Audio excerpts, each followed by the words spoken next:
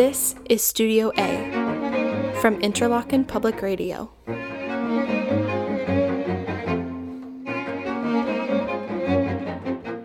Hello, I'm Nancy Deneen, and our guest at Classical IPR today is conductor Gemma New, who will conduct the World Youth Symphony Orchestra at Interlochen this weekend. Welcome, Gemma, and thank you so much. Oh, thank you, Nancy. Great to be here. How has it been with the group so far this week? It's been amazing. We've had our first rehearsal today, and wow, Shostakovich is really coming to light. I can't wait to start the Auerbach in the afternoon, a great piece by Lehrer Auerbach soon. We've got such a powerful program here. And you mentioned the Shostakovich. It's number 10. Yes. And I, off the top of my head, couldn't hum a tune for you from number 10. Tell us why Shostakovich 10 is going to be a big moment for these students. Yeah, absolutely. Well, I'm going to spare you humming it myself. You have to come to the concert to see everyone shine. We have some brilliant woodwind and horn solos in this piece.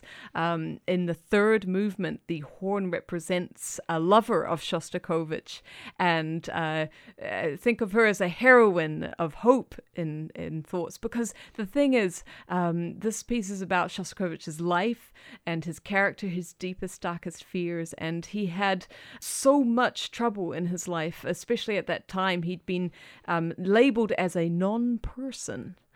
And imagine that, like the authorities saying that your art is not correct and that you could get into really serious trouble if you don't toe the line any more than you are at the moment. You know, if you're in that kind of danger zone, he really was worried about his life and the life of his family. And so he's dealing with deep, dark emotions and yet he has moments of love and hope as well in it that glimmer through. And so we go through just a tumultuous journey right the way from the beginning to the end.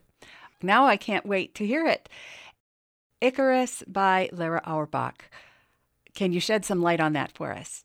Yeah, absolutely. I love that both of these pieces are full of life themes. So Icarus, the Greek mythological story, Lehrer was really inspired by the idea of a father and son, the father being the creator who made wings that people could fly. What an amazing invention. But he completely failed in understanding his own son and the relationship that he had with him.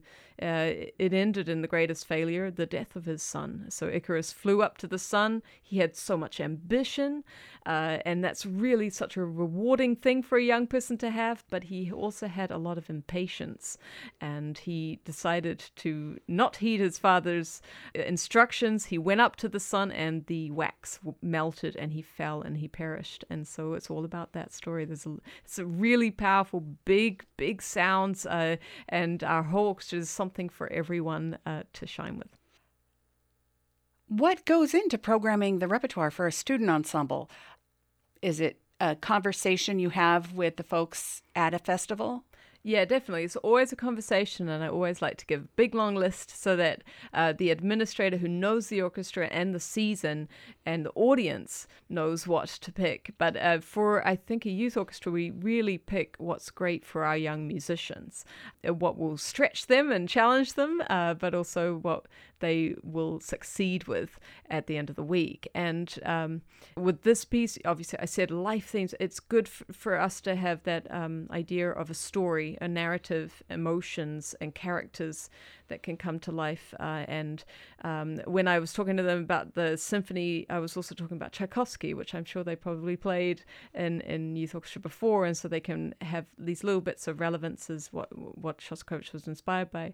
But I have to say also, I used to be a young violinist, and I was pretty much exactly their age when I played this piece for the first time in New Zealand, and it's stuck with me since then, and it was a life-changing experience. So I hope it will be the same for our young musicians this week.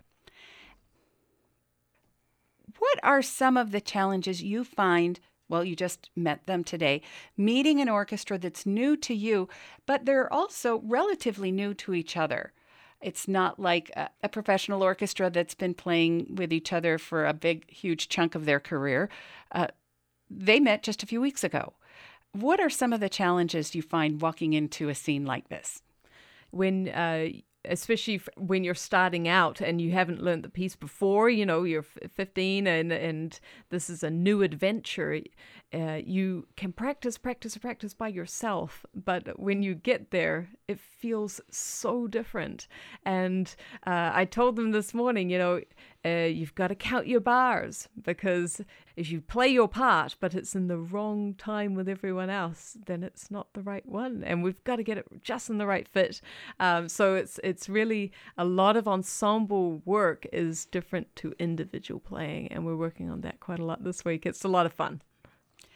With this concert's repertoire, we talked about what the students will take with them as they continue to pursue all of their interests and studies, including music and lots of other things. What do you hope the audience takes away with them on Sunday night?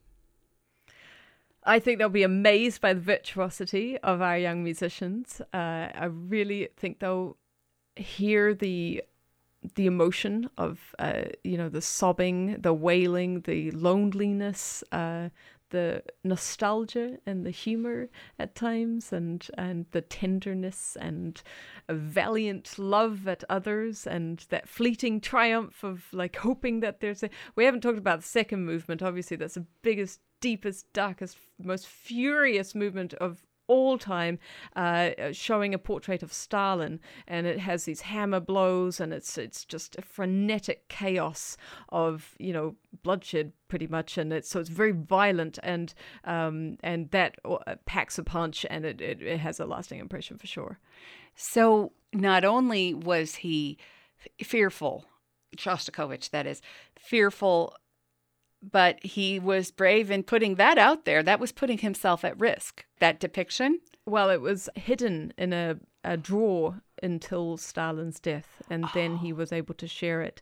It was a long time between number 9 and number 10, and that was because after number 9 he had been told that his music was not correct for the Soviet. He was supposed to make an ode to joy, and instead he made something that was joyful for the people, and they noted it, and he was then too afraid to share this, and yet he did write it because he knew it was necessary. It was what he felt and what millions felt.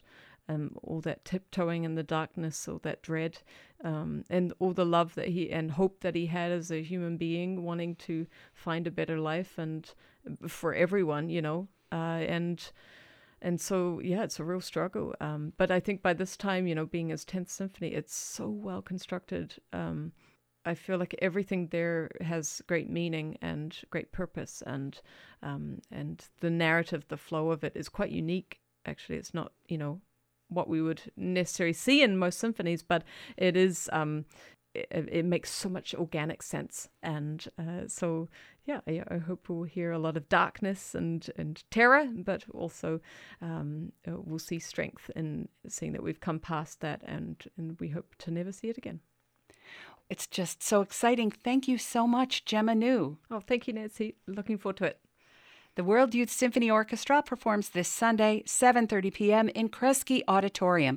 For ticket information, you can visit interlochen.org and click on Concerts and Events. On Interlochen Public Radio, an evening with the World Youth Symphony Orchestra starts at 7 with archival performances and comments from this summer's faculty. The Downbeat live from Kresge is at 7:30. You can enjoy the concert on classical IPR. Remember, that's the Symphony No. 10 by Dmitri Shostakovich. We'll also have music by Lara Auerbach. Icarus. Gemma New conducts the World Youth Symphony Orchestra. For Interlochen Public Radio, I'm Nancy Deneen. Studio A is produced at Interlochen Public Radio, part of Interlochen Center for the Arts. Our digital content manager is Casey Brown. Amanda Sewell is our music director. Learn more at interlochenpublicradio.org.